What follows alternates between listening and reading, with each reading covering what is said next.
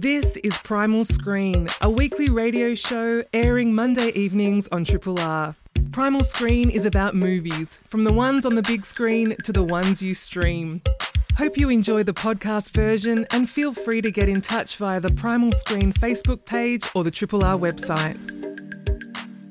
Hello and welcome to Primal Screen, a show all about screen culture, from movies on the big screen to whatever you're streaming. My name is Eloise Ross and I'm in the hosting chair tonight for the show, and it's my pleasure to be back here in the studio where I'm joined by Glenn Dunks. Hi Glenn. Hi Eloise, how are you? I'm pretty good. How are you going? I'm doing really good. I'm good to be back, although the last time I was on the show it was, I believe, in the depths of 2021 lockdown. I was beaming in from my living room. It's a different feel, isn't it? I did that a bit too. Yeah, it's a bit better being in the studio, I must say. Yeah, nice and warm, and we're all hanging out. So on tonight's show, we'll be reviewing Amanda Kramer's new film, Give Me Pity, screening this weekend at Metamorphoses Festival after a couple of really successful screenings at MIF. And we'll be reviewing the most recent film in the now 40 years strong Halloween franchise, Halloween Ends, which rounds out the latest trilogy from director David Gordon Green. Before we jump into the first segment, I want to let our listeners know about a very special event happening in Melbourne later this week. On Wednesday, October 19, ACME is celebrating the life of actor, artist and activist Uncle Jack Charles. The free event includes a chance to hear and share in some memories of Uncle Jack and to see a couple of his TV appearances, including some highlights of the sketch series Black Comedy and the premiere episode of Preppers from 2021. Visit acme.net.au for more details. And now on to our first segment. We are joined by Conor Bateman of Static Vision. Static Vision started off as a small programming collective in 2018, shifted to curation in the online space during the pandemic, and have now extended themselves as a company working in an exciting frontier of distribution in Australia. After bringing 5 films, I believe, to the country to screen as part of MIF, it's now time for their second annual festival in Melbourne, after its Sydney incarnation took place last month.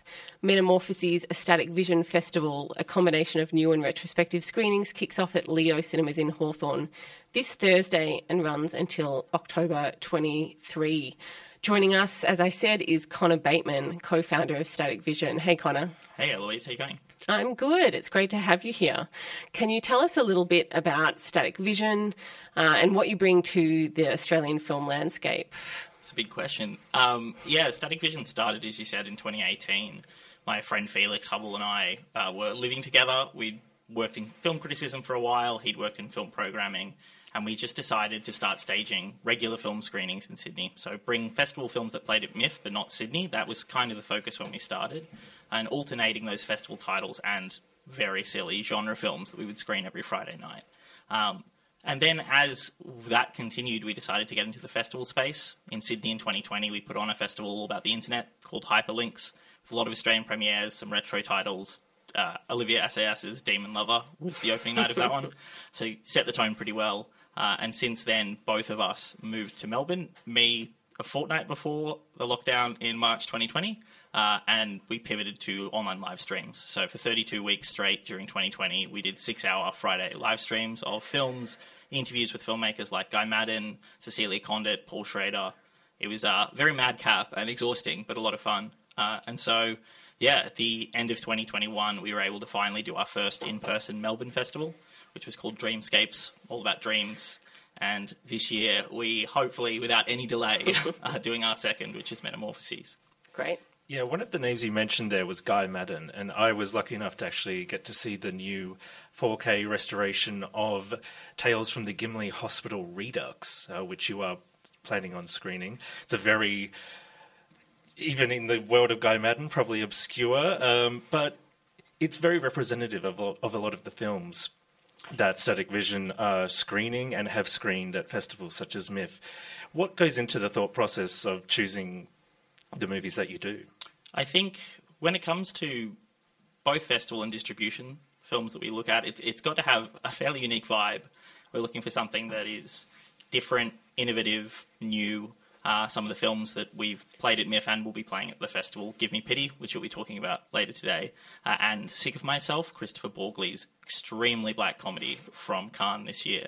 And so it's got to have something different. It's got to be able to reach across to audiences that might not always go to film festivals or might not think of film festivals as a space for them.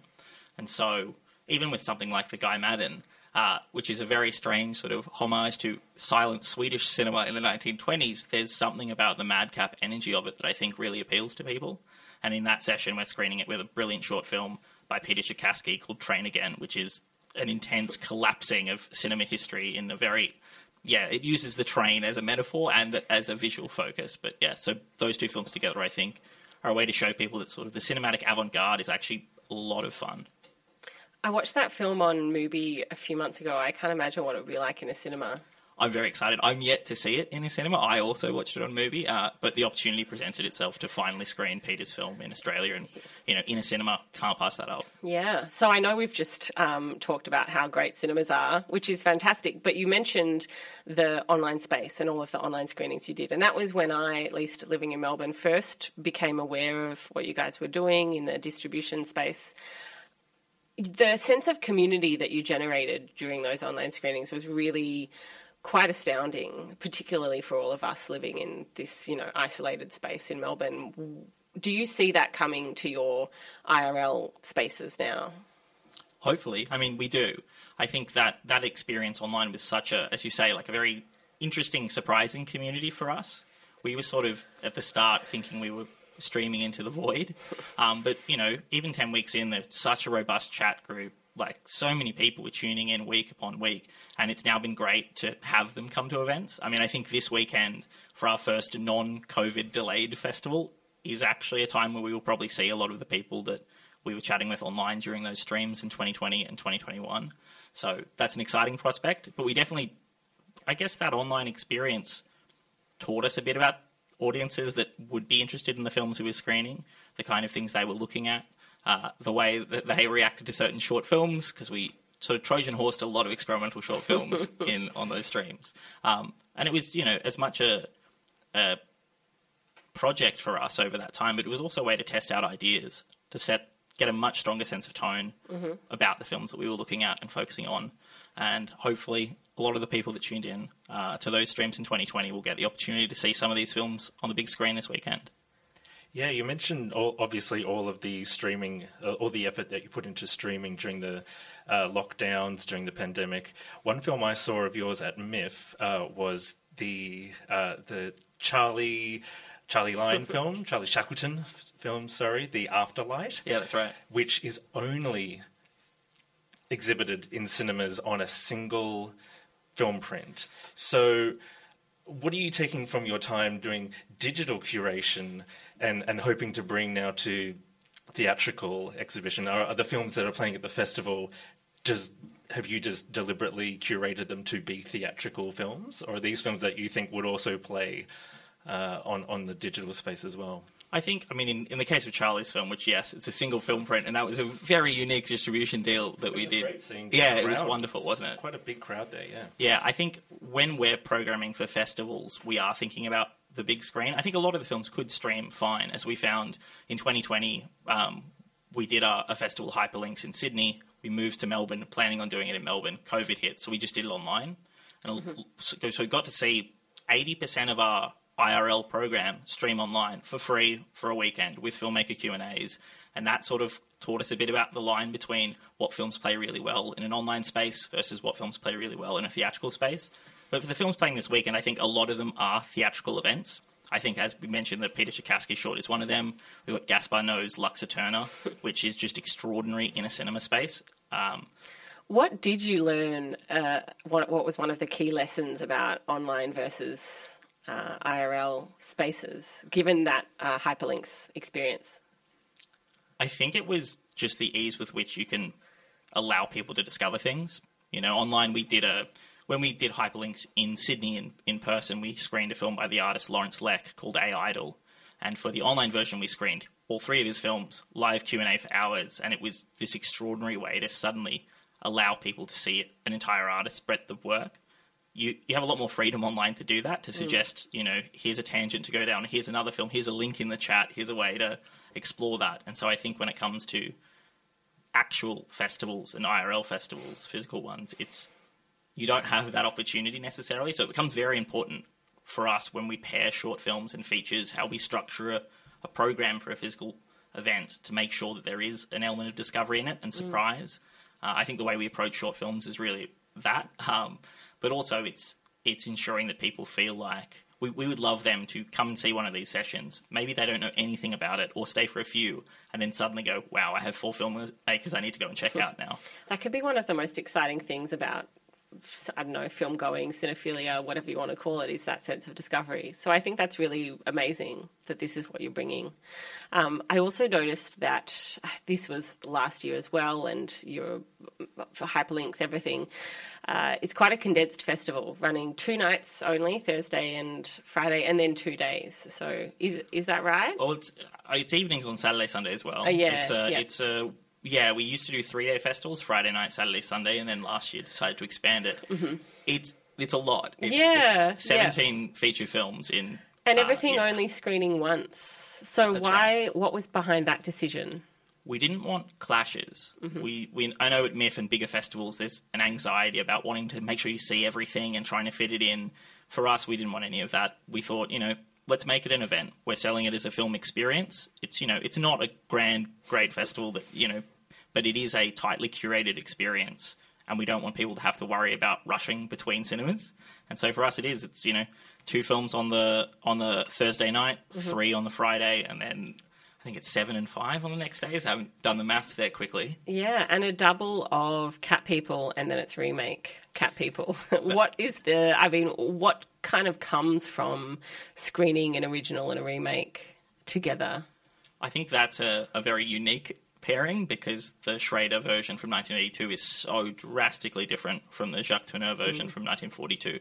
They're both drawing on the same... Well, Schrader's draws on the treatment for the 1942 film, but he radically changes it.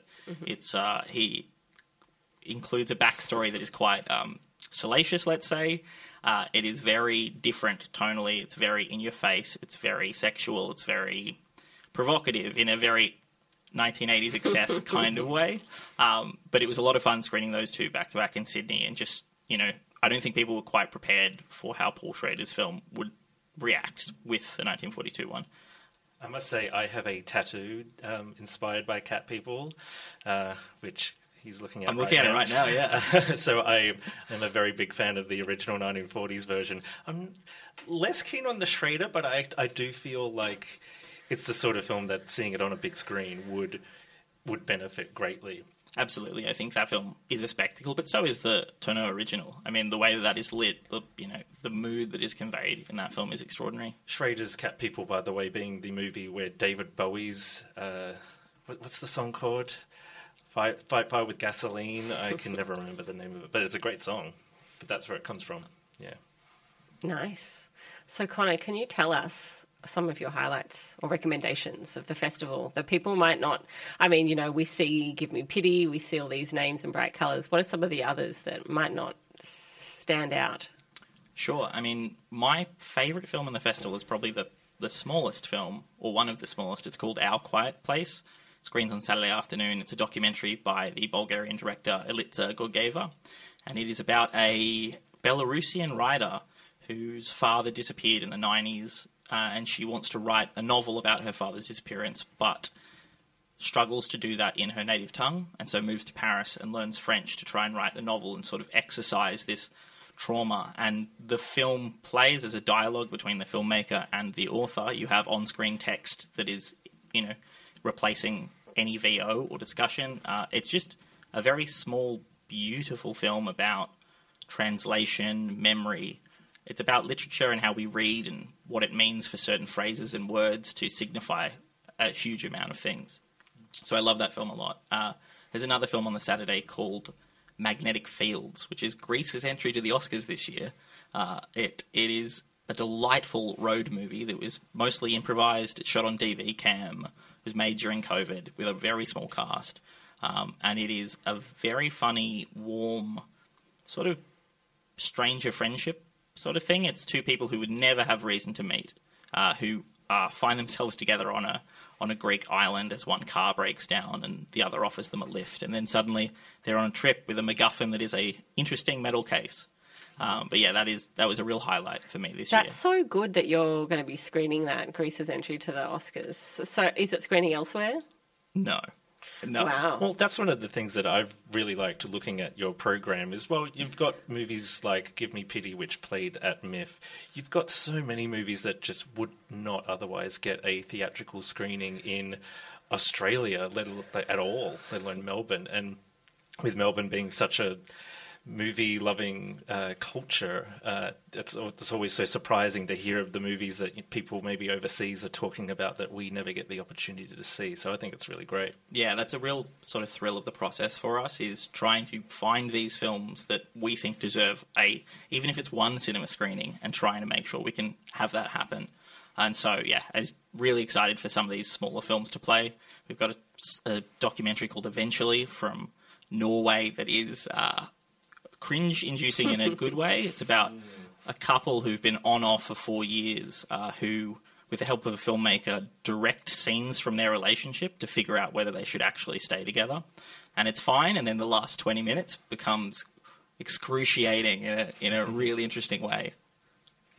Wow, I don't know if I want to see that, but maybe I do. I'm really excited to hear as well about some of the stuff you've got coming up. I don't know whether you can disclose, but just to mention, you did announce that you were going to be screening The People's Joker and then could no longer do so. Is that going to be coming up at all? Not in this festival. Yeah, The People's Joker, Vera Drew's film, screened at TIFF this year. It has footage and content from another major property in the film world, but it is great, and we were very looking forward to having the Australian premiere here. But Vera and her team have made the decision to pull the film for a while. I think they're looking at some legal trickery, but we've communicated to them that as soon as they're ready for a release, we're here to help, and we are really keen to screen it here. Yeah, well, long live Static Vision, and I hope that you get a whole lot more to show us Melburnians, us Australians, beyond the festival, and I hope the festival goes well. Thanks for chatting with us, Conor. Thanks so much. Thank you. Screening at Metamorphoses this weekend is Give Me Pity, Amanda Kramer's latest feature, an energetic parody of 70s musical variety television. The film, in its entirety a TV special recorded in front of a live audience, stars Sophie von Hasselberg as Sissy St. Clair in an 80-minute flat-out performance of disco beats, musical numbers and sincere solos and monologues. It's both spectacular and spectacularly awkward. Intentionally so. Static Vision's blurb describes it as like an endurance test or ritual of humiliation. And its songs can be read as commentaries on performance, the United States and the feminine psyche. And perfect for October, it's also, in some ways, a horror film. Fresh from MIF, Give Me Pity is screening this weekend at Lido Cinemas. Oh, my stars, thank you. Well, what do you know? Television, TV, major network. I've been waiting for so long. You know, they thought I was crazy. A television special. But I think they're crazy. Give me pity. But I swear, for you, this special won't end until I'm flat out bashed in, croaking and backstroking, depleted and mistreated, begging each and every one of you to set me free! You just heard a little montage from the trailer for Give Me Pity, a film that we're going to be chatting about. Glenn, can you tell us why you loved it? Yeah, I really loved this movie. I kind of flipped for it when I saw it at the Melbourne International Film Festival. It truly is just, it's an experience. It is as you've described, it's a musical, it's a horror movie, it's a tour de force from its lead star. People listening at home may have heard that voice before, maybe not directly, but it is because the lead star is actually Bette Midler's daughter. You know, I was watching it and I was like, she's this amazing performer, a cross between Barbara Streisand and Bette Midler. And then I looked her up and I was like, oh my gosh, of course. Yeah, anyway. I think it's a really smart bit of casting, not just because she looks exactly like her mother, and not just because she's a good singer and a good dancer, which the role calls for, but also because it really does evoke those 70s variety shows where the likes of Liza Minnelli would come out for 60 minutes and just entertain the crowds. And Liza Minnelli, obviously being a daughter of a very famous Hollywood legend herself, it's a really great bit of meta casting there that works not just because it's meta, but because the lead she's just really talented in this role. She's so good, and she carries every. It's a variety show, but she does everything so well. The singing, as you say, the dancing, holding the eyes of the camera, which in TV and especially live TV would be so important. I mean, I guess we should say this is mock live TV. This is not real, and there's. I don't think. The film adopts the look of fuzzy video television from that era. It's not. It's played very much not as reality. I think it's best to maybe look at it as sort of the last, fevered psychosis of a wannabe celebrity. Maybe like in her dying moments, just imagining the fame that she never quite got. I think it's a really interesting experiment from the director Amanda Kramer, she has made 4 films since 2018. She's releasing 2 films this year, both of which played at MIFF. I was not a fan of an earlier film of hers that I saw called Lady World. Well, I was going to ask you because I know you love this so much, and I haven't seen anything by Amanda Kramer, but Lady World was from 2018, sort of a Lord of the Flies set in a mansion with a bunch of young women who are trapped in this house after, I want to say, an earthquake traps them inside. If anybody saw Bodies, Bodies, Bodies recently, that was there was actually quite a few parallels there. That one, I feel, was very much a first film made on the, smell of an oily rag type of thing. It was quite rough, I felt, and I wasn't able to get into that. But this one, it looks incredible. It is just bathed in these neon pink lights. And because there's so many mirrors, so many sequins and mirror balls, the entire film has this strobe lens flare look to it that really does a great job at evoking that period setting that it's trying to do, whilst also elevating the fantasy and the hysteria that we're meant to get out of it. I know you weren't quite as big on it, though, but tell me why. Well, I was watching it, and I watched it at home and you watched it in a cinema, and I think we had different experiences for different reasons as well. But I maybe this is kind of the point, but the opening scene where she's singing impeccable and there's disco, she was great and the lyrics were great and the style really took me. I was disappointed by the disco beats, I have to say, in that initial, and I was like, this is a bit, they're a bit down, and it didn't quite grab me as immediately. And the songs are very sort of, on Spotify when you search for a song and it comes up with like slightly dodgy, not quite real versions of famous songs. And they are great. And there's one in particular, George M. Cohen kind of remix, shall we say, that mocks the United States of America. I'm just going to say their names because they were fantastic songs, I thought, written by Giulio Carmassi and Brian Scary. Yeah.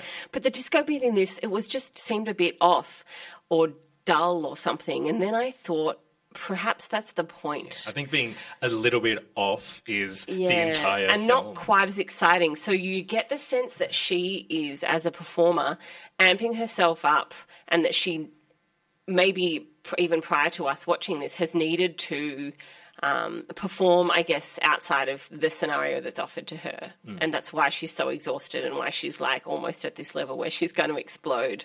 So perhaps it makes sense thematically. It just took me a little while to come around to that point, I suppose. Yeah, I mean, I get that. I did see it theatrically, and so people who are going to go see it at the Lido, at the Metamorphoses Festival, are in for a treat. It's kind of interesting, though, because I did, whilst seeing it on the big screen was incredible, being enveloped by this sound design and having, like I said, just these incredible colours just sort of wash over you. The film has this really quite almost demonic quality to it. And it's the sort of thing that I did kind of wish I wish I had sort of come upon it at maybe 3 a.m. In between maybe like songs on Rage, when you're just lying on the couch, maybe you're a bit stoned, maybe you're a bit drunk, and it's just, what is this thing that I am watching right now? It is as if it is going to come out of the television and haunt me for real. It's got such a beguiling quality to it. I mean, is that what Amanda Kramer is trying to get across with this, that television can have this impact, and trying to force performers into a particular kind of state or state of performance does have this degrading effect on, not degrading, what am I trying to say? Like, yeah. No, I think degrading effect on the people and also the audience. Yeah, I mean, I certainly think, and again, going back to the casting, you cast what is essentially Hollywood royalty in a film about an entertainer who the industry seems to be picking apart and destroying. There's a deeply amusing scene that, for anyone who's seen the Blonde on Netflix, there's actually a very similar scene in Blonde where, for some reason, Marilyn Monroe's handlers, or whatever you might call them, read out letters from fans, but it turns out they're actually they're horrible and they call her terrible names. It's like, well, why would you read that to her? There's a really funny scene, however, in Give Me Pity, where she reads from a mailbag and the letters get progressively more sinister and darker and more gruesome in their content. And when you look at things like that, I definitely see it as a film about the way that this industry, both then and still to this day, presumably, really does its best to tear at particularly female entertainers, for whom this sort of entertainment, the variety show, was very female fronted. If you search on YouTube, you will find lots of Barbara Streisand and Bette Midler and Goldie Hawn and Liza Minnelli and so on and so on. And yeah, I think your observation there is quite spot on. Obviously, all things being subjective, it is a film that will not be for everybody. It's got some wild swings to it. I mean, I feel like there is enough that even if it doesn't grab you and it is awkward and it will intentionally try and push you away, but the glamour of it all and the delivery format of the television special is that it's for you as an audience, and Sissy St. Clair will speak directly to you and grab you. And so it might be cyclical that you fall out and then so I'm not going to discourage anyone from going to see it. I feel like it would be awesome. That scene, I don't know, the letter reading scene, I wanted more awkwardness. I wanted it to be worse. More? Yeah. Wow. Yeah, I don't know.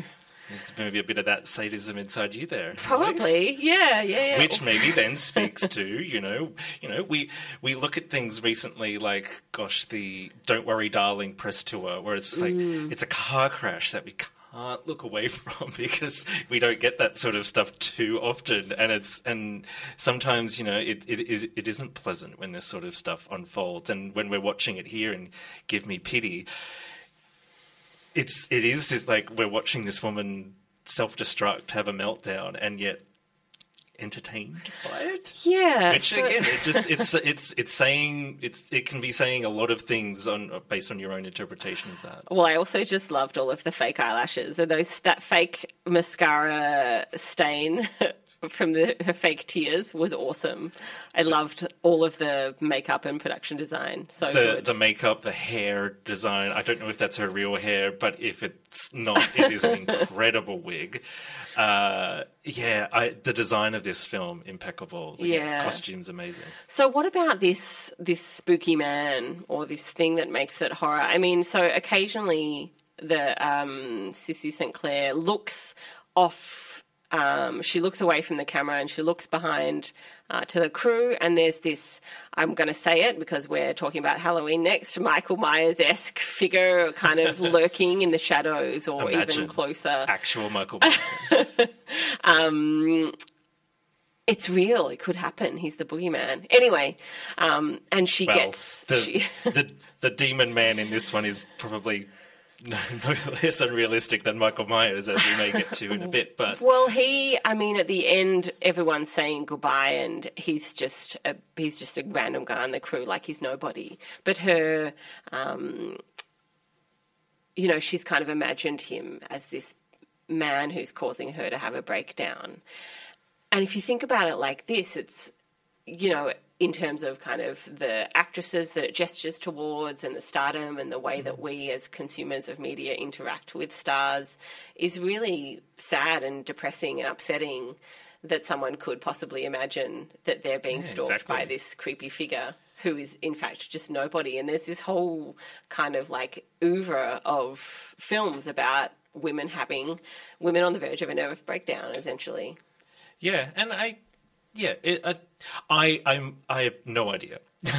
I will just admit I had no idea what was going on in those bits, but I think that just added to the texture for me. This weirdo freak out experience, which going back to the would conversation, make the 3 a.m. kind of tuning in even more wild. Yeah, like going back to the conversation we had with Conor, about the films that Static Vision are acquiring and showing at their festival.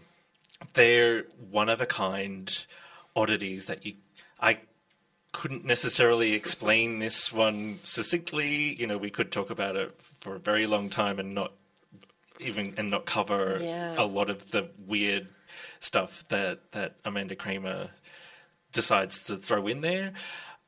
I just loved it. It washed over me. I was enveloped through the entire thing. I was freaking out alongside her, whilst also so engaged with the musical performances, this sort of Solid Gold Dancers meets variety show aesthetic. I walked out of that Friday night, that late Friday night session, just really elated that there was a film that was doing something like that I'd never seen before. I mean, it looks great. It's a lot of fun.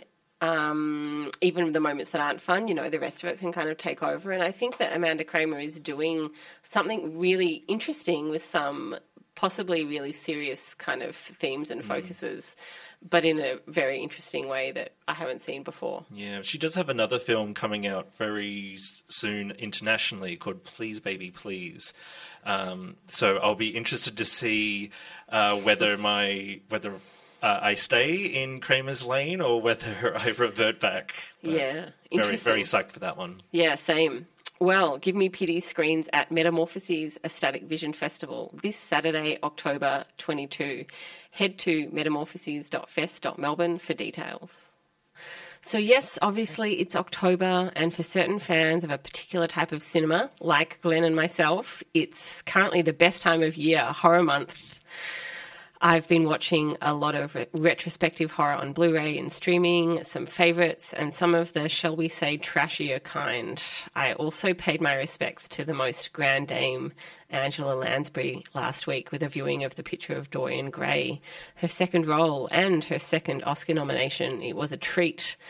But I've occasionally visited some newer stuff, most recently in the actual cinema with Halloween Ends, this latest film in the most recent franchise trilogy, directed by David Gordon Green, follows Laurie Strode and her granddaughter Allison living peacefully in Haddonfield, Illinois. As Laurie is finishing her memoirs, it's been 40-something years since her first and 4 years since her last encounter with her boogeyman, Michael Myers. But will he emerge from his shadows for one final fight? Because this is a movie, the answer will of course be yes, but how and why will such an event occur, and who else will join the slasher fest as we round out the trilogy? And apparently, although I'm not so sure, mark the final appearance of Jamie Lee Curtis as Laurie Strode. Allison is not equipped for this relationship, and I will not let her get hurt. So stay away. You started this! You brought me in! You invited me! But you're the one to blame. If I can't have her, no one will. You want to help Allison, let her live her life. She has me now. So that was a little bit of Jamie Lee Curtis in Halloween Ends. And I have to say that no matter what I thought of this movie, at least we had Jamie Lee Curtis. Are we right, Glenn? She's always watchable. What did you think?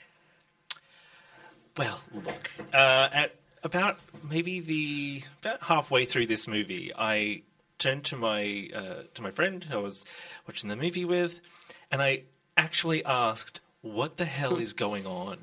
Because I think I did the same when I was watching it. This movie is truly baffling. The David Gordon Green trilogy has been a bit of a wild ride. I really enjoyed the 2018 reboot, just titled Halloween. I thought it worked as a really solid slasher movie, even though some of the characterizations, particularly of Jamie Lee Curtis's Laurie Strode, were a bit inconsistent with the timeline that they were working with. They had removed every single Halloween sequel, like literally every single sequel. They got rid of it. They weren't working to that timeline at all. So while some of that characterization didn't make sense, I enjoyed the film. Halloween Kills has sort of built a reputation as one of the worst. I must admit, I found it so bad that I was laughing all the way through. So in some weird way, I actually maybe enjoyed it. At least you were laughing. I just remember being bored out of my skull because it's just essentially Jamie Lee Curtis is stuck in a hospital bed the entire film, and it's really dark. And then Evil Dies Tonight. Yeah, there's some mob stuff and some monologues, and I found it extremely high camp when to have two gay men remodel the Michael Myers house. Oh, that was fun. That was a good scene, that one. That was ridiculous. The new one, however, I had no idea. What I said, I had no idea what was going on. It is a Halloween film in name only. Yeah, I found it really interesting as well. I was expecting to think it was atrocious and boring and hoping that it wasn't quite as bad as Halloween Kills. And it starts off...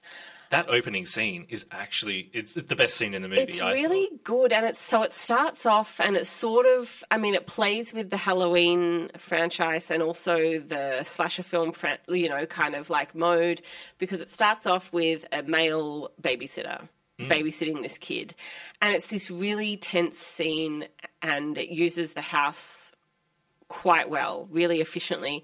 It's not. While I was watching it, I found myself already bringing judgment and thinking this is too drawn out. Bring back the really efficient, economical opening scenes, that kind of get through their thing really quickly. But it does something very interesting. And then the first half of the film, it's not really engaging with Halloween, the narrative, not even the mythology, not Michael Myers. And I was very kind of perplexed, I suppose. If it wasn't called Halloween, I may have liked it more, perhaps. I must say, I admire any filmmakers, any creatives who will take a property that is so, mythologized, so lauded. You admire them? I don't think it's like... At least the first film. I admire any filmmaker who can really take a franchise like that and do something actually different, actually fresh, actually unique, its own thing, which is what this film does. But the way it goes about it, I don't think it works. It feels like at every single scene, the worst creative decision was made. It was not well directed, I have to say that, at all. It was very... the last film was very flat, and I felt like this was more fun and funny than scary. And what you want out of a Halloween film is to feel the tension. And what has happened, and it's not necessarily the fault of this trilogy because it was happening a while ago, is that Michael Myers is not scary anymore. When he was kind of still this boogeyman that was great, and now he's this insane. Yeah, when he wasn't 70 years old. Well, actually, now he's played by, I forget the James Jude Courtney, I think, who was in Buffy as the kid to Stod, the stuntman. Anyway, I thought he looked exactly like John Carpenter, actually, which I thought was actually a funny bit of casting. But it's just, you know, he's not a scary figure anymore, and I just find it ludicrous and unbelievable, and I cannot give myself over to these stories. And so I'm at this point, and this film was actually quite good for it, because it was very silly and very WTF. It was like, you know, it's fun. It's not really necessarily about being scared. I wasn't scared at all. There was none of it. Or a scary movie that's not about being scary. That's...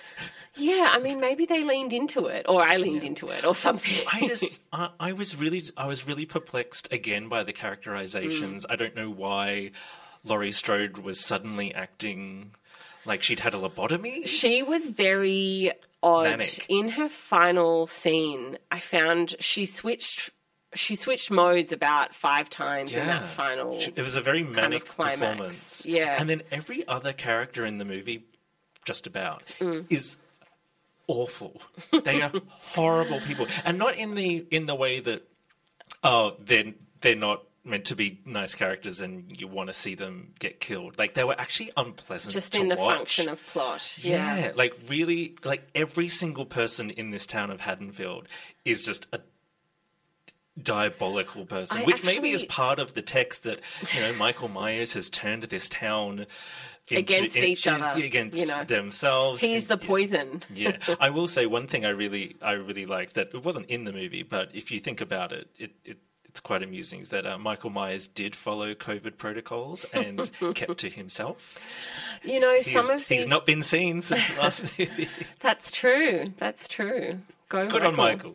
So every time this film, I was about to, you know, laud it for doing its own thing, the directorial choices, as you say, kind of were flawed. And I feel like that's because at almost every point, the director was remembering, oh yeah, I'm making a Halloween film, and tried to call back to none of the others but the first film, which it was so bizarre and strange to be doing that. And it was very off-putting, and I don't think the director was quite worthy of it. But I also think that there were a couple of scenes that reminded me of Texas Chainsaw Massacre 2. Oh, wow. And maybe they were, including where Michael Myers was living and the way we got into it, and then the radio station. I don't know. I only watched this at the start of October, so it's fresh in my memory. But I thought, is this director trying to kind of bring prestige to this film? Well, that was the thing that I think this new trilogy was meant to do. It was meant to be, you know, the grittier. It was meant to be based more in reality. It was about, everyone has seen the meme of Jamie Lee Curtis saying trauma over and over again. It was meant to explore real human emotions. And then in this newest film, which is, you know, meant to be the culmination, they revert back almost to in Halloween 6, The Curse of Michael Myers, which is it's roundly considered to be one of, if not the worst in the entire 13-film franchise. That one involved a cult, like a druid cult.